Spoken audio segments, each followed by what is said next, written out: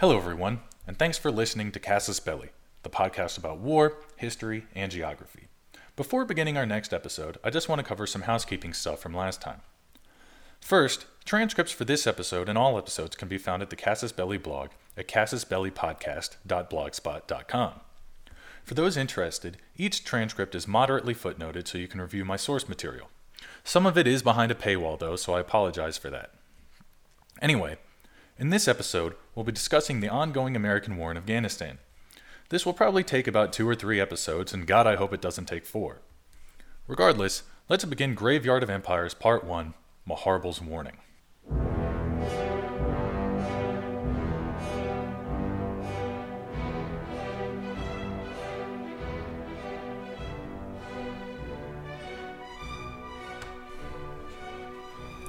Afghanistan is not a country. Okay, in the strictest, most academic sense of the term, it is indeed a country. But in just about every other sense, it is not. Typically, what modern Westerners mean when they call someplace a country is a nation-state. Unfortunately, Afghanistan is sorely lacking in both nationhood and statehood. Let's begin with statehood because that's a little easier to wrap your head around. What comprises a modern state? Well, a functioning government certainly ranks highly on that list. Next, some sort of coercive element for foreign and domestic challenges helps, i.e., a police force and a military. Third, though clearly not last, and probably greatest of all actually, the state needs legitimacy. While Afghanistan certainly has elements of all these, they are by no means coherent or cohesive. The government functions as little more than the fiefdom of Kabul and its various vassals. There's an army and a police force, but they are completely dependent on U.S. and Allied support.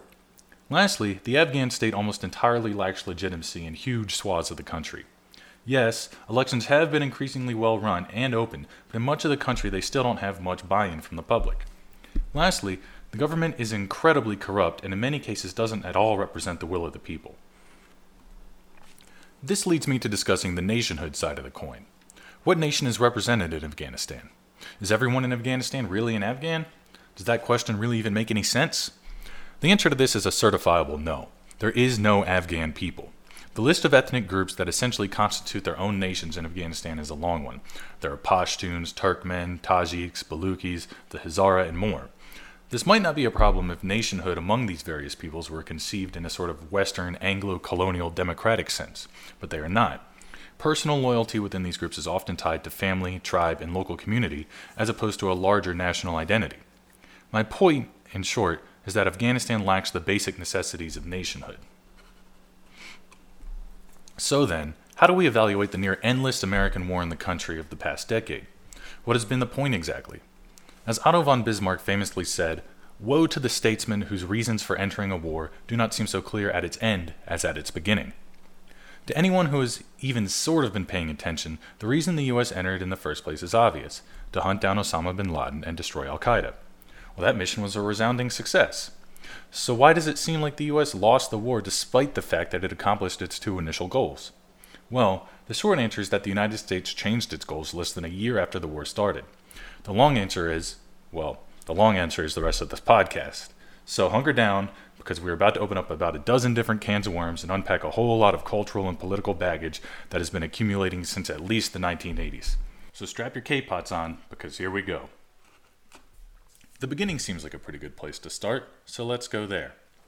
Though triggered by the attacks on the Pentagon and Twin Towers in New York City, the American venture in Afghanistan began on October 7, 2001, when the U.S. launched sorties to destroy Taliban fighters and Al-Qaeda training camps. This only constituted a preparatory bombardment, though. Soon, the U.S. 5th Special Forces Group would be leading the charge on Kabul to overthrow the Taliban. Early on, the goals were fairly clear: destroy the Taliban and eliminate Al-Qaeda. Though obviously a nearly impossible task in retrospect, it was nonetheless the objective at the time. It must be said, though, that without the burdens of nation-building added later, this was within the realm of possibility. The Taliban fancied themselves a legitimate government and tended to operate accordingly in some instances.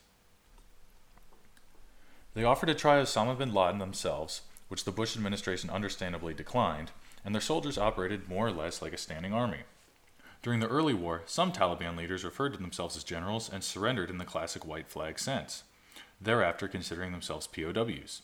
Eventually, though, this dynamic would alter significantly. The first 6 months of America's war in Afghanistan was an absolutely thrilling period. Characterized by fast-moving, improvised campaigns to capture huge swaths of the country, it has the makings of the best action movies ever made. There were Rambo elements of running gunfights, immense aerial bombardments, and even cavalry charges. It really has everything, and it's a story not often told. On top of that, it was all done by a relatively small number of American Special Forces soldiers. This was the first time the U.S. military allowed the Green Berets to take on such a huge role and act independently of a regular force. Their story begins on October 19, 2001, when two Operational Detachment Alphas, also known as ODAs or A-Teams, the Special Forces' primary maneuver element, were flown into northern Afghanistan to meet with Northern Alliance commanders.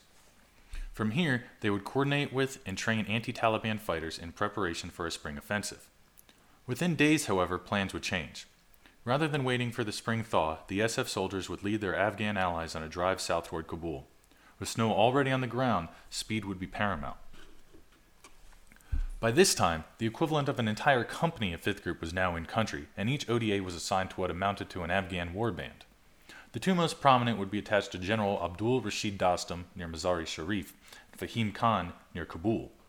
These two represented the most influential warlords in northern Afghanistan. ODA 555, the Triple Nickel, was tasked with taking Bagram Airfield with Fahim Khan.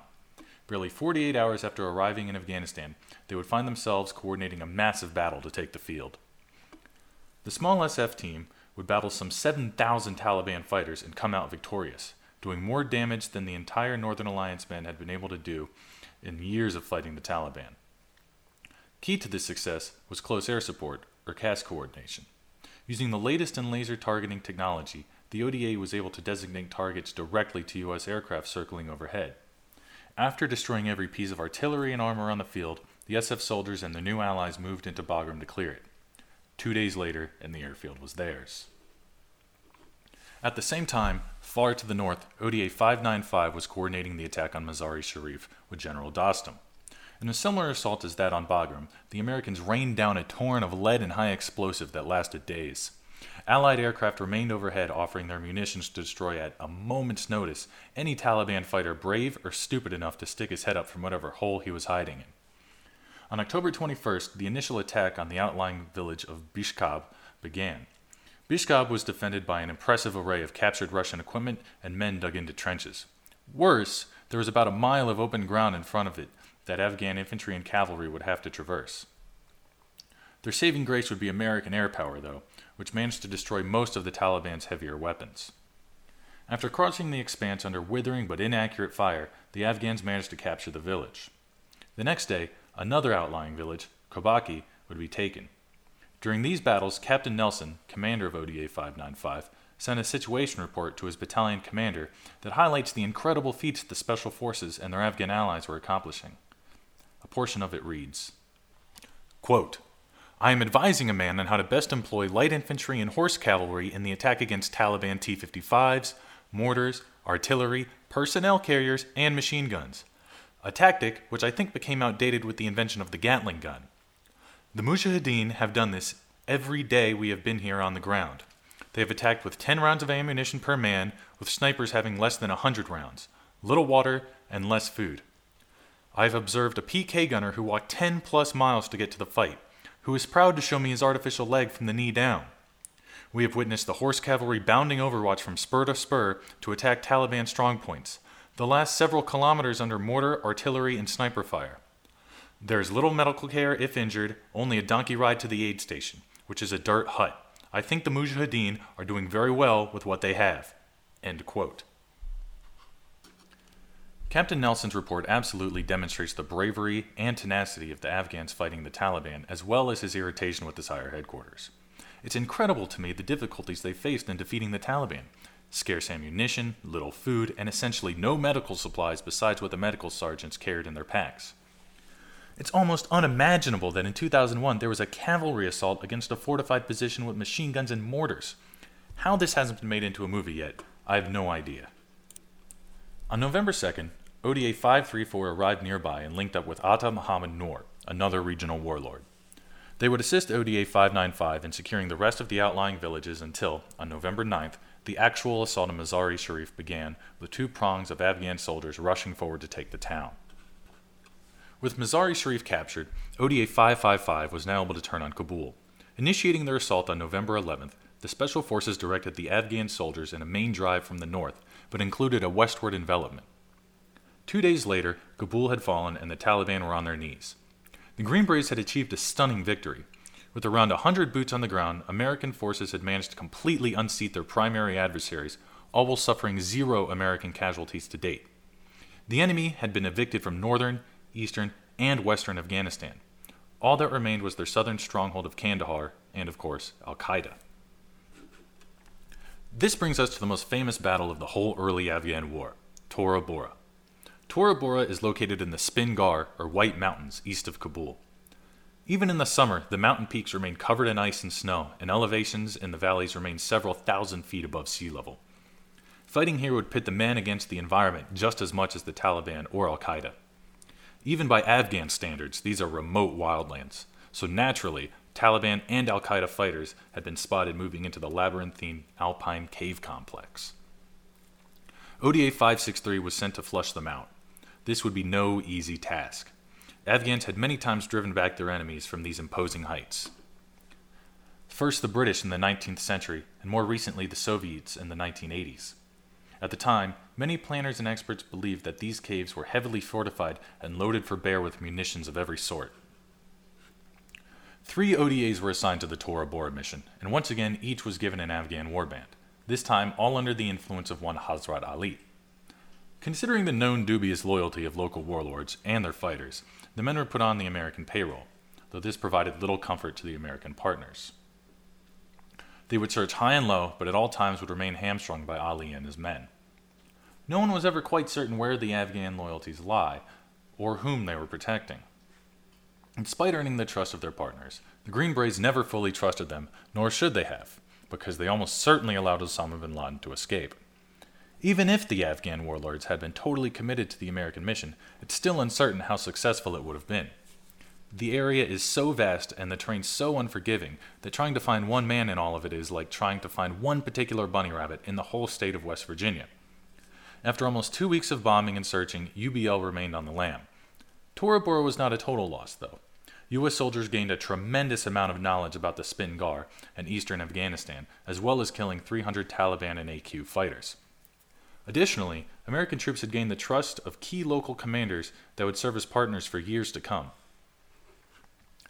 Following Tora Bora, ever-increasing conventional forces would arrive in Afghanistan, and the nature of the conflict would transition permanently. Though the Special Forces would retain a central role in the conflict, even today they are no longer the key movers and shakers. By the spring fighting season of 2003, conventional forces dominated the terrain and conventional commanders took charge. This is also when the mission and objectives changed for good. High up the chain of command, it had been decided that simply destroying the enemy was not sufficient, but that Afghanistan needed to be built into what Americans think a country should be. This is where the war was lost. Not in the streets of Kabul or the poppy fields outside Kandahar, but rather in the White House and the Pentagon. Hindsight being 2020, it is hard to imagine how the vague objectives set so many years ago could have possibly been achieved. But how did the United States get itself into such an intractable war, where seemingly no matter what was done, the enemy never really seemed to go away?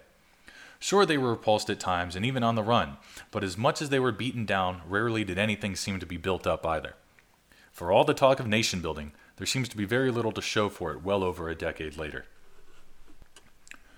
When the second phase of the Afghan war got underway, counterinsurgency as we think of it today had not yet been devised, but a sort of proto-coin strategy centered on counterterrorism was in place. In retrospect, this doesn't really seem to have been a top-down decision, but rather an organic result of what military leadership wanted and needed to accomplish, combined with the administration's neoconservative ideals. This isn't meant to be a dig at neoconservatism or the administration, simply an observation. Their neocon principles certainly had a large influence on how they chose to prosecute the war, but it must be said that at the time it's hard to imagine anyone choosing a different path. Realpolitik was out of fashion, and foreign policy realists were a small, uninfluential band on the outskirts of Washington policymaking. Obviously, the CT mission against Al-Qaeda had to be fought. AQ needed to be hunted down and destroyed in every village and cave. But defeating the Taliban offered another set of challenges.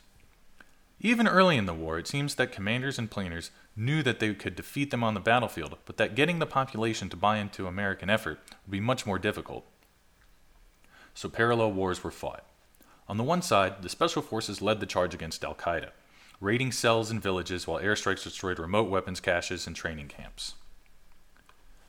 On the other side, conventional forces were focused on destroying the Taliban in direct action, while at the same time securing ground from Taliban influence.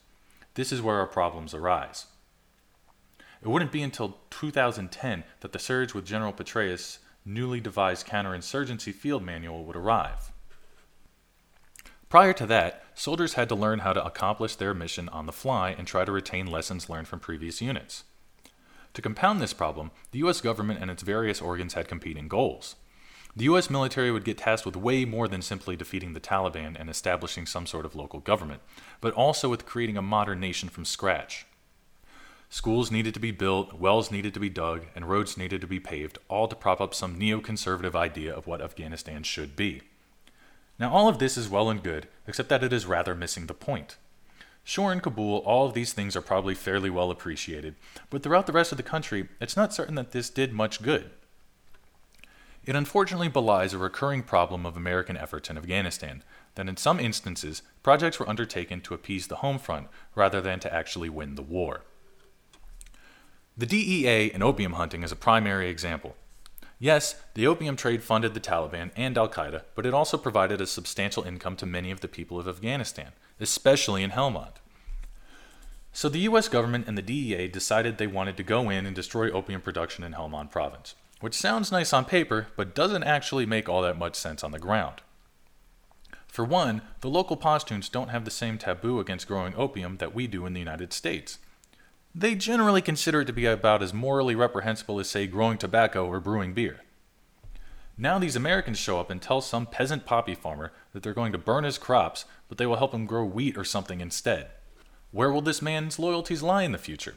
He is certainly skeptical of Americans now that they have destroyed his income for the year and is driven closer to the Taliban. If he is young enough, he may even go join the Taliban now in order to make a salary to offset the losses he just took. If he is too old, his son is now likely to go join the Taliban for that salary. Even if they don't join the Taliban, though, they definitely won't be alerting American troops to IEDs or telling them who the Taliban leaders are in the area. By attempting to accomplish one goal, American leadership has directly impeded another. This typifies the mid-Afghan war. Thankfully, the counter-narcotics mission was eventually abandoned, but it significantly set back American progress for years, particularly in the Taliban-infested South. In addition to counterproductive goals, further complicating matters were unreliable regional partners. Since entering into Afghanistan, the U.S. military has been extremely reliant on Pakistani assistance and cooperation. Literally tons of supplies flow north from Pakistan through the Khyber Pass into Afghanistan. Additionally, the United States relies on Pakistan to combat the Pakistani Taliban, which runs rampant in the country's northern province of Baluchistan. Unfortunately, the Taliban had the backing of a professional and experienced ally right next door, the Pakistani Intelligence Service, or ISI. Though largely unknown outside of military or intelligence circles until fairly recently, the role the ISI has played in backing the Taliban has become accepted by a widening range of authorities both in the media and the government. The idea that America's allies in the region would secretly be backing our primary adversary has grown from a conspiracy theory to what amounts to officially accepted fact in every way that matters. Former Afghan President Hamid Karzai has explicitly blamed Pakistani officials of backing terrorist activities within Pakistan and allowing these fighters to cross into his country. He has also accused them of making an attempt on his life. Former U.S. Secretary of Defense Robert Gates publicly stated that the Pakistani government plays both sides. He may not have implicated them in directly supporting the Taliban, but he did acknowledge that their interests are not entirely aligned with those of the United States government, and that they may even be in league with organizations hostile to the U.S. Admiral Mike Mullen indicated that the ISI likely has links to the Haqqani network. In the wake of the WikiLeaks scandal, it was revealed that a large number of American intelligence reports contained information incriminating the government in Islamabad and assisting groups hostile to American forces in Afghanistan. Lastly, it is almost certain, though difficult to prove or document, that the ISI knew Osama bin Laden was in Pakistan. The fact that the CIA was able to discover and track him suggests the ISI would have known he was there regardless of whether or not they were in cahoots, considering their involvement in extremist groups in Baluchistan. The Obama administration was likely aware of the Pakistani government's activities and thus chose not to inform them of the impending raid on bin Laden's compound, knowing the Pakistanis would tip him off. But to what extent is the ISI involved in the Taliban and other extremist groups, and what is their endgame? They claim that they were involved until September 11, 2001, but broke ties after that date. This is highly unlikely.